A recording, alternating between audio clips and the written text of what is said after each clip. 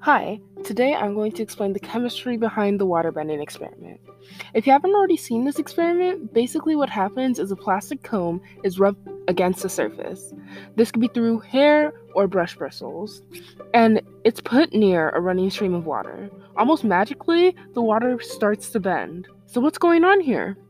Well, the friction generated by rubbing a comb against an object causes something we like to call static electricity.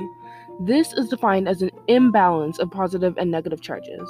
The negative charges, called electrons, are excited and build up at the surface of the comb, ready to burst.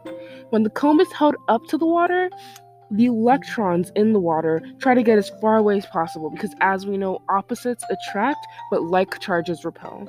This repulsion of electron particles means that positive charges found in H2O, or water, are closest to the cone, causing the water to bend.